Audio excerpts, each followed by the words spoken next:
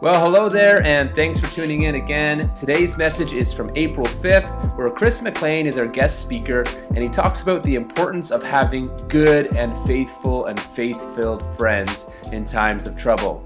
Take a listen, and I'm sure that you will be encouraged. Good morning, I'm Chris McLean, and I get the joy of opening God's Word with you today. If you'd like to open your Bibles at Luke chapter 7, and while you're doing that, I'll bring some introduction to where we're going this morning. So, there were three men, a Canadian, a Brazilian, and a Chinese man. And they go into Artisano's bakery and each order a coffee. And the Chinese guy says, "So how's your week going?" Now that sounds like the beginning of a joke. But by the end of this talk, I'm hoping that you will see that this is no joke. This is one of the meetings in the week that I value most. This is where I meet with a couple of brothers who we share our lives with one another, we pray for one another, and we encourage one another. Over the time of this pandemic, there's been lots shared about God being with us. And it's been appropriate because people are in a time of isolation and fear. And so we've listened, not just Milton Bible Church, but many churches speaking that God is with us. He will not forsake us. And I don't want to undermine that message in the slightest. We need that so much. But today I want to talk about the incredible value that is ours of fellowship one with another. Whether that's online, whether that's you in a Zoom meeting, or wherever it is, we need to stay connected. And so we're going to read Luke chapter 7, verse 18 to 23. And we're going to concentrate on just those 6 verses this morning. This is what it says from verse 18. John's disciples told him, that's Jesus, about all these things. Calling 2 of them, he sent them to the Lord to ask, "Are you the one who is to come, or should we expect somebody else?" When the men came to Jesus, they said, "John the Baptist sent us to you to ask, are you the one who is to come, or should we expect somebody else?" At that very time, Jesus cured many who had diseases and sicknesses and evil spirits, and gave sight to many who were blind. And so he replied to the messengers, "Go back and report to John what you have seen and heard. The blind receive sight, the lame walk, those who have leprosy are cleansed, the deaf hear, the dead are raised, and the good news is proclaimed to the poor. Blessed is anyone who does not stumble on account of me." Now, just to give you some background on what is going on here, Jesus' ministry is in full flow. He's doing incredible things. The deaf are hearing, the blind are seeing, the dead are being raised. And as you can imagine, he's about his Father's work, and his reputation is spilling out everywhere throughout the whole land. Everybody's hearing about the things that Jesus is doing, which is why it says the disciples told him all these things. Jesus has just done some miracles just before we come into this passage, like raising the boy who was dead in Nain. And at this point, we read that John the Baptist sends 2 of his friends or disciples or followers to Jesus to ask a question. And this is the question: are you the one who is to come, or should we expect somebody else? Let me say that again.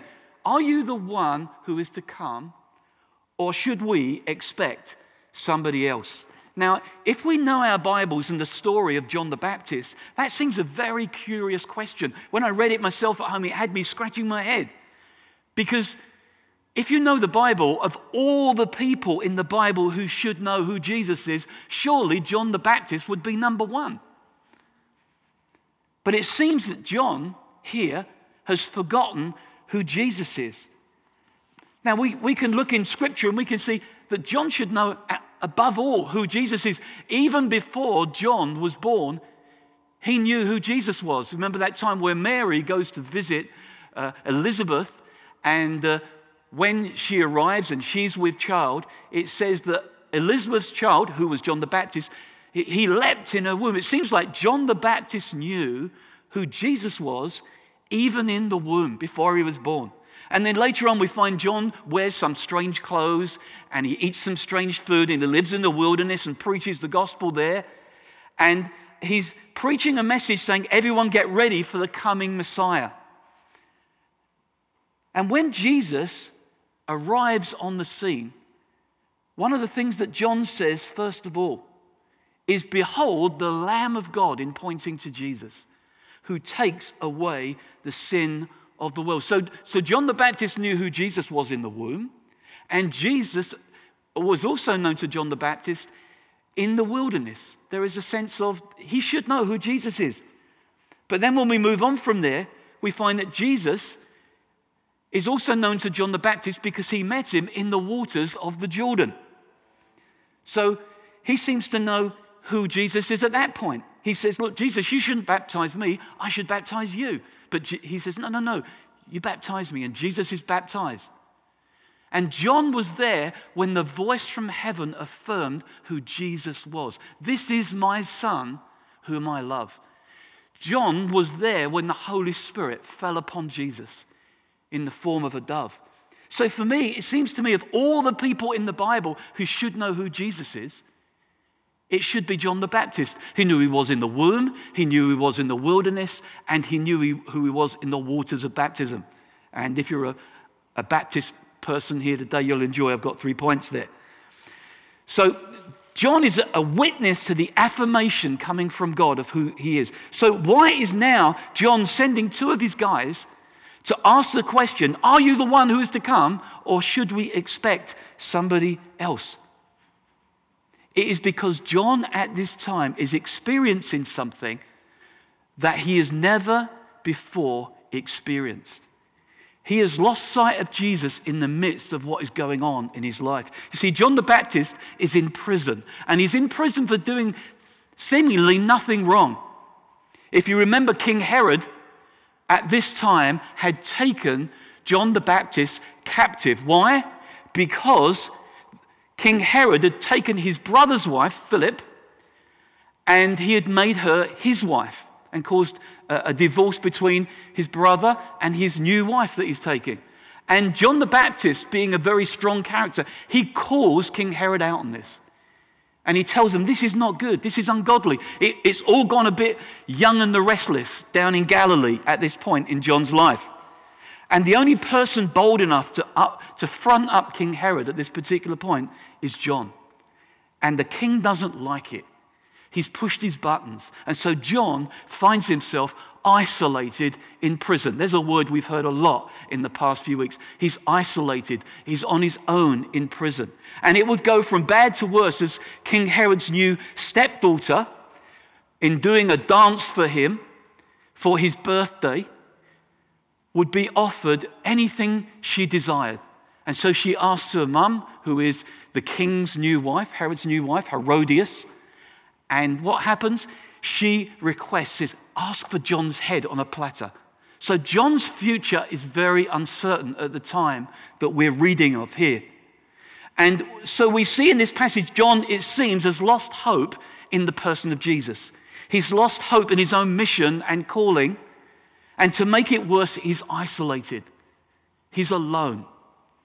And he's asking the question, have I got this all wrong? Because my experience is not matching my expectation. Before I move on to look more at that, I just want to say one thing about John when he's struggling in this isolation. John is struggling with doubt. But we see a few wonderful things here. Firstly, he doesn't scold John for his doubts. He schools John for his doubts. He helps him to see just who he is. That's the kindness of Jesus to someone in doubt. He helps John by answering the very questions that are bringing doubts to him. Are you the one, or should we expect somebody else? Jesus doesn't condemn John. He commends John. Isn't that great to find that the Savior did that even when they were struggling with doubts? I think when we're struggling with doubts at times, and we all do, I think we can beat ourselves up, but Jesus doesn't. Jesus points to who he is. Jesus answers the question and the problem that John is facing. I think for us, we can often think doubt is the opposite of faith and then beat ourselves up. But I believe we're much better to think this. Doubt is the opportunity for faith. You know, maybe we're going through a time at the moment when we're feeling isolated and we're struggling. Listen, if you're doubting in any way, God wants you to know who he is. And he wants you to know his love for you. He wants to reassure you at this time. This is not a moment where you can say, oh, well, I'm doubting, which is the opposite to faith. No, it's the opportunity to put your trust in God, for he is surely with you. And he loves you. I shared at this church the last time I was speaking, I think, about an Iranian couple I met in Toronto. And when I met them, they were struggling with being able to stay in the country. If they were going to be sent back to their country, they were fearful that they would actually be killed. And then my wife and I heard in the summer that they'd been given permission to stay. But at the time, they were struggling with sleepless nights and nightmares and anxiety and worry. But one of the joys was Rachel and I were able to get alongside them and pray for God's goodness and help in their time of need. I think we all at times, if we're honest, face perplexing times in our lives. I want to give you 3 keys that when you're going through a storm, even knowing that God is with you, that will help you to be able to stand the storm. When your experience in your life is not matching up with your expectations. See, that's the trouble that John had. His experience was he was isolated and in prison. His experience wasn't matching his expectations. And I think we all have times like that. We're expecting this to happen and something else happens. And I'll share some of those from my own life in a moment. Number 1, when our experience and our expectations are not matching up, we must have, number 1, some faithful friends that are surrounding our lives. I think we learn from this passage that John is in a difficult circumstance. He's in a troubling situation.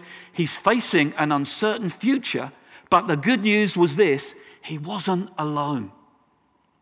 He had 2 friends, 2 faithful friends, that even his time of doubting, they stuck with him. They had not deserted him, who were able to go to Jesus on John's behalf when seemingly he couldn't get there himself.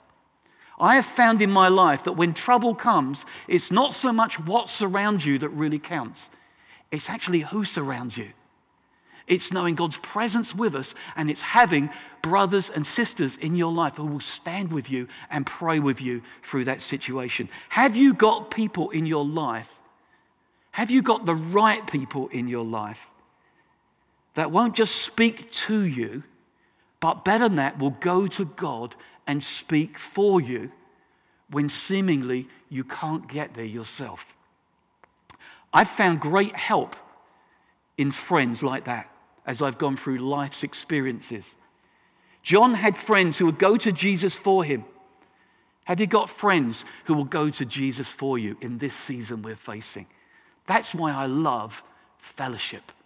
It's crucial in such times. Paul says in Philippians 1, verse 9, and this is him writing from jail. This is where he wrote Philippians from. He's writing from jail, and he says, I know that through your prayers for me and through the help of the Spirit of Jesus Christ, what has happened will turn out for my good. Amazingly, Paul was thriving in a tough experience. As a matter of fact, if you read on in Philippians to Philippians 4:4, he's encouraging people to rejoice. And again, I say rejoice. He's wanting people to know that actually the gospel is prospering in prison.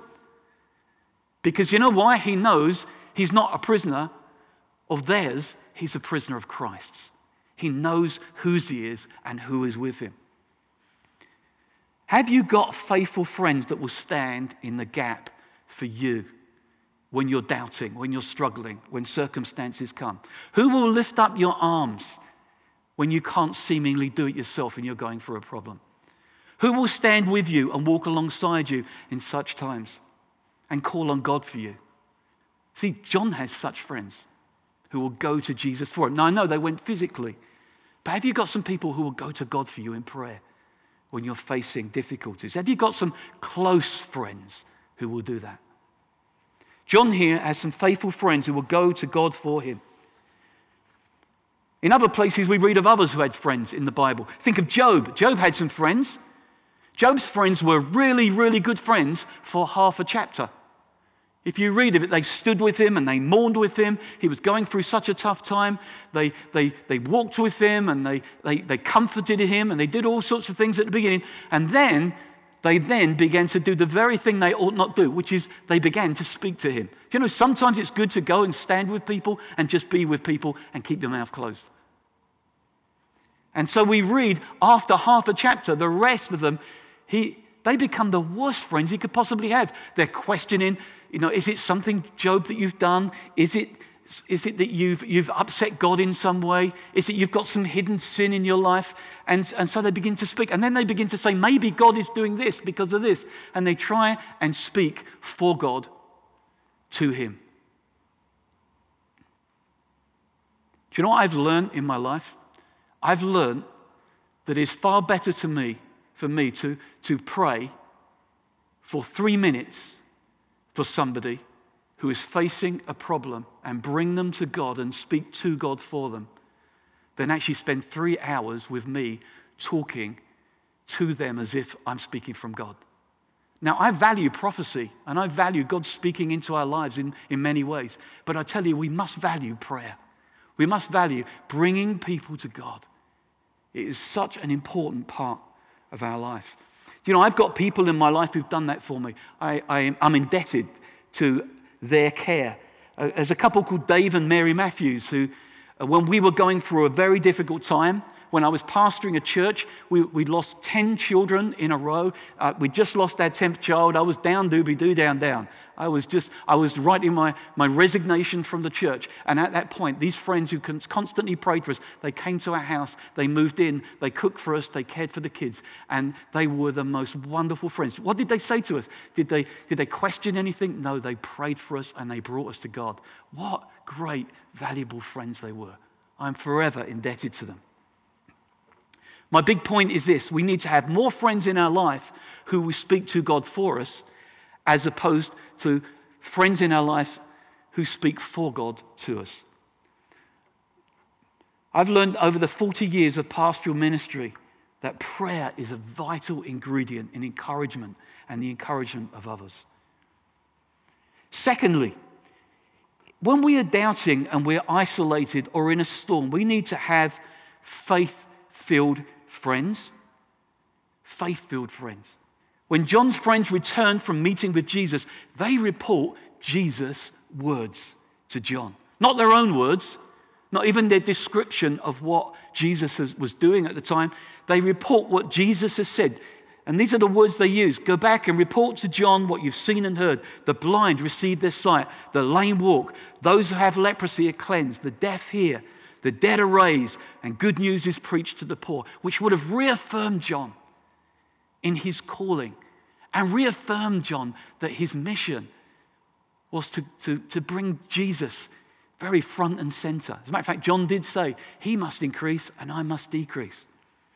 And the very words that Jesus is saying to John are this, really, if you were to lock them down into a sentence, and that is it. If you want to know who I am, John, look at what I'm doing and look at what I've done. John's disciples return and they report to Jesus, they report to John what Jesus has said to them.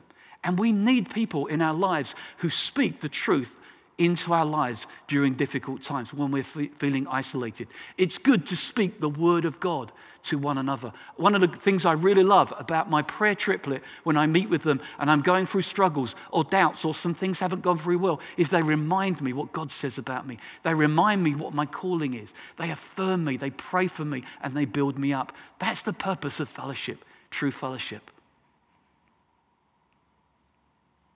When I read these words, I was thinking about it's often that when we're in difficulty, the very words we do need are the words of Jesus. They are the things that steady the storm for us. I was thinking about the woman who was caught in adultery. And everybody's condemning her, and Jesus steps forward, and it's the words of Jesus that change everything. It says, then Jesus stood up again and said to the woman, where are your accusers? Didn't even one of them condemn you? No, Lord, she said. And Jesus said, neither do I. Now go and leave your life of sin. In trouble, it's not our words we need most. It's not justifying ourselves. We need the words of Jesus, who doesn't condemn us. So they report to John what Jesus has said to them. Have you got people in your life who speak the word of God to you when you're struggling? Have you got faithful friends and faith-filled friends who are able to put into you the encouraging words that come from Scripture, the encouraging words that come from God? They are great friends to have around you. And the very content of Jesus' message is this: if John is losing hope in his situation, tell him to look at the things I've already done and to look at the things I am presently doing. You know, we need to do that in our lives on a regular basis. I wasn't around, I've not been a Christian, not really old enough to remember, count your blessings, name them one by one. I've heard the song. But it's a very good principle, because what Jesus has said, John, you need to see what I've done and what I am doing. And in our lives, when we're going through a storm, it's good to stop and to say, hang on a minute, hasn't God done all this for us? Hasn't he been faithful in the past? I can trust him now. He's been faithful in the past. It's good to remind ourselves of what God did for us in salvation, in forgiving our sin, in loving us when we were unlovely. It's good to remind ourselves, because it will focus us again on whose we are and who we are. We are God's loved children. Faith-filled friends point us in the direction of God and his previous acts on our behalf and his current acts on our behalf. So I'm glad I have some friends who remind me of my calling and encourage me. Sometimes we need friends who will give us more of a fixed focus because we've strayed away in all the circumstances that we're facing in our lives. It should give us hope for the future, and it should curb our concerns that are going on in the present. I wrote down, God's goodness remembered today will fortify us for future trials. Let me read that again. God's goodness remembered today will fortify us for future trials. That's why Thanksgiving is so important. When we thank God, we are reminding ourselves of the goodness of God. That's why I would say one of my greatest tools in my life is being thankful, appreciating what God has done, constantly reminding myself of God's goodness and grace. Now, thirdly, okay, we have faithful friends and we have faith-filled friends, but we also need to make sure that we have and surround our lives with friends who have a firm faith. Friends who have a firm faith are always such a value to us. I've met with some guys for years. Actually, since 1980, I have been in a prayer triplet. Not the same guys, the places have changed and the faces have changed. And they encourage and they correct and they watch over my life in a faithful way, in a faith-filled way. And I watch over them too. That's why I started out with what seemed like a joke about a Canadian and a Brazilian and a Chinese guy. That is my most valuable meeting of my week. They know everything about my life. Actually, to be honest with you, I'm sometimes worried in case they write a book about me because they know so much about my life. But I know these guys are faithful, faith-filled friends. And we meet over coffee and we share our concerns and we share our anxieties and we share our sins and we pray for one another and we bring the presence of God right there over coffee in an artisano's bakery. And I wouldn't miss that meeting for anything. I'm thanking God for Zoom at the moment, which means we can continue to meet. Do you know what? These meetings that we meet week by week together as guys, we call them Vegas meetings. Why? Because what gets shared in Vegas stays in Vegas. We share our lives and our dreams and our struggles. What great words John's disciples returned with to encourage John. Because John would have been looking for somebody who was doing the very things that Jesus was doing. These words would have steadied John in his struggle and would have answered the questions that he was asking. The words of Jesus always strengthen us. God's word says to us, speak to one another with psalms and hymns and spiritual songs, singing and making melody in your heart to God. Who is speaking to you in your storm? I'm sure God's speaking to you from his word. But you know, there are many people who talk to me about accountability, but I love accountability. I love it that I have faithful friends who have my back and care about me enough to tell me the truth about me. Let me give you an example of what I would feel is probably the 3 best friends to hang out with in the Bible. These are Shadrach, Meshach, and Abednego. You know that story? They were real friends with a firm faith. When they stood on the precipice of a fiery furnace and they were about to get thrown into the furnace because they would not bow down or worship the king's idol, listen to their words. Shadrach, Meshach, and Abednego answered the king and said, "O Nebuchadnezzar, we have no need to answer you in this matter. If this be so, our God who we serve is able to deliver us from the burning fiery furnace, and he will deliver us. And he will deliver us out of your hand, O king." These guys had faith. They had faith. And there's an expectation in them that God will be their deliverer. But these guys were even better friends than that and had firmer faith than that. How do I know that? Because when you read on, listen to the next verse that speaks of an even more firmness of faith. Verse 18 says this, "But if not," or if translated, even if he doesn't, even if God doesn't deliver us, even if our expectation and our experience are not matching, we want you to know, O king, we will not serve your gods or worship the golden image that you have set up. Even if our experience doesn't match up with our expectation, we want you to know we will not bow down to your idol. Firm faith is able to worship even when your experience doesn't match up with your expectation. Firm faith means being able to lift your hands even when there is uncertainty going on in your heart. We have times like that. Firm faith is able to praise God when there's no apparent answer on the horizon. You know, one of the things I've noticed is when storms come in my life, they're not actually listed on my calendar. It doesn't say to me, on June the 8th, there's going to come a real problem. No, they come in the back door. They come in surprisingly. But it's so good for us to have people surrounding our lives who can help us to stay firm and clear and in a place of faith. And to, as Jim's been speaking about in this new series, to overcome, to be an overcomer in that situation. I find I overcome so much better when I've got the right people around me and caring for me. Have you got friends with firm faith in your life? I'm calling on you today to see that surrounding yourself with friends with a firm faith will keep you on course when the pressure is on, when the storm comes, and when your expectation and your experience are in a car crash. How about you too? How about growing stronger in your own faith for the sake of others so that you can help them? Will you be a friend who can go to Jesus for them in this particular time? Such people are a means of grace and blessing to us. You know, I was walking in the woods yesterday, and I'll finish with this. And as I was walking in the woods, I was thinking about these words. And I came back and I jotted a few things down. Listen, we are heading for a season where those around us are isolated.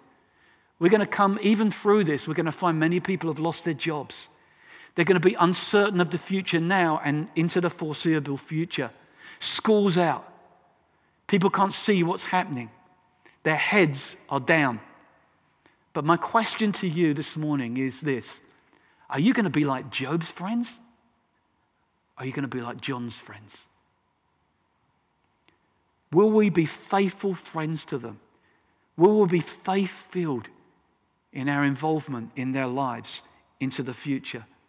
Will we be those with a firm faith so we can help others in what's ahead of us? I'm not just talking about those in the church. I'm talking about those inside and outside of God's kingdom. God is our refuge. That's been my testimony the last 2 weeks. God is our refuge. He's a very present help in time of trouble. But have you got friends surrounding your life who, with God's help and with theirs, you're going to be an overcomer? It's my desire, and it's God's desire, that we come through this season, not just get through, but actually the church of Jesus is a blessing to all around during this time. And that we are bringing faith-filled, firm faith blessing everywhere we go. Let's pray together. Father, we just want to pray at this time where we're feeling isolated in our homes. We thank you, Lord, we cannot isolate ourselves from you.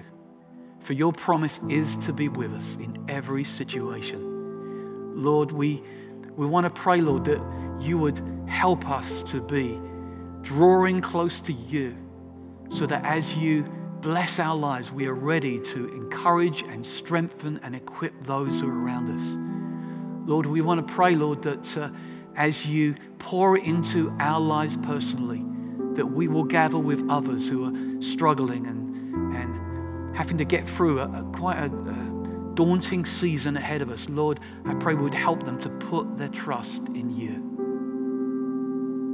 Lord, we want to pray that your church will be a blessing to those on the outside of the church and the inside of the church. We pray in this particular season that we find ourselves in, Lord, would you show yourself strong? Lord, would you make us strong? And will you give us a message that will impart those that we meet? May we be the fragrance of Jesus everywhere we go. Lord, I pray whether it's online or face to face, we pray, let your love go out from your church and let it bear fruit for your glory, and in Jesus' name, amen. We hope you're encouraged by that word today, and we just ask if you'd like to get connected or to begin a journey with Jesus, please let us know by heading on over to nbc.life and letting us know there. Thanks so much, and have a blessed week.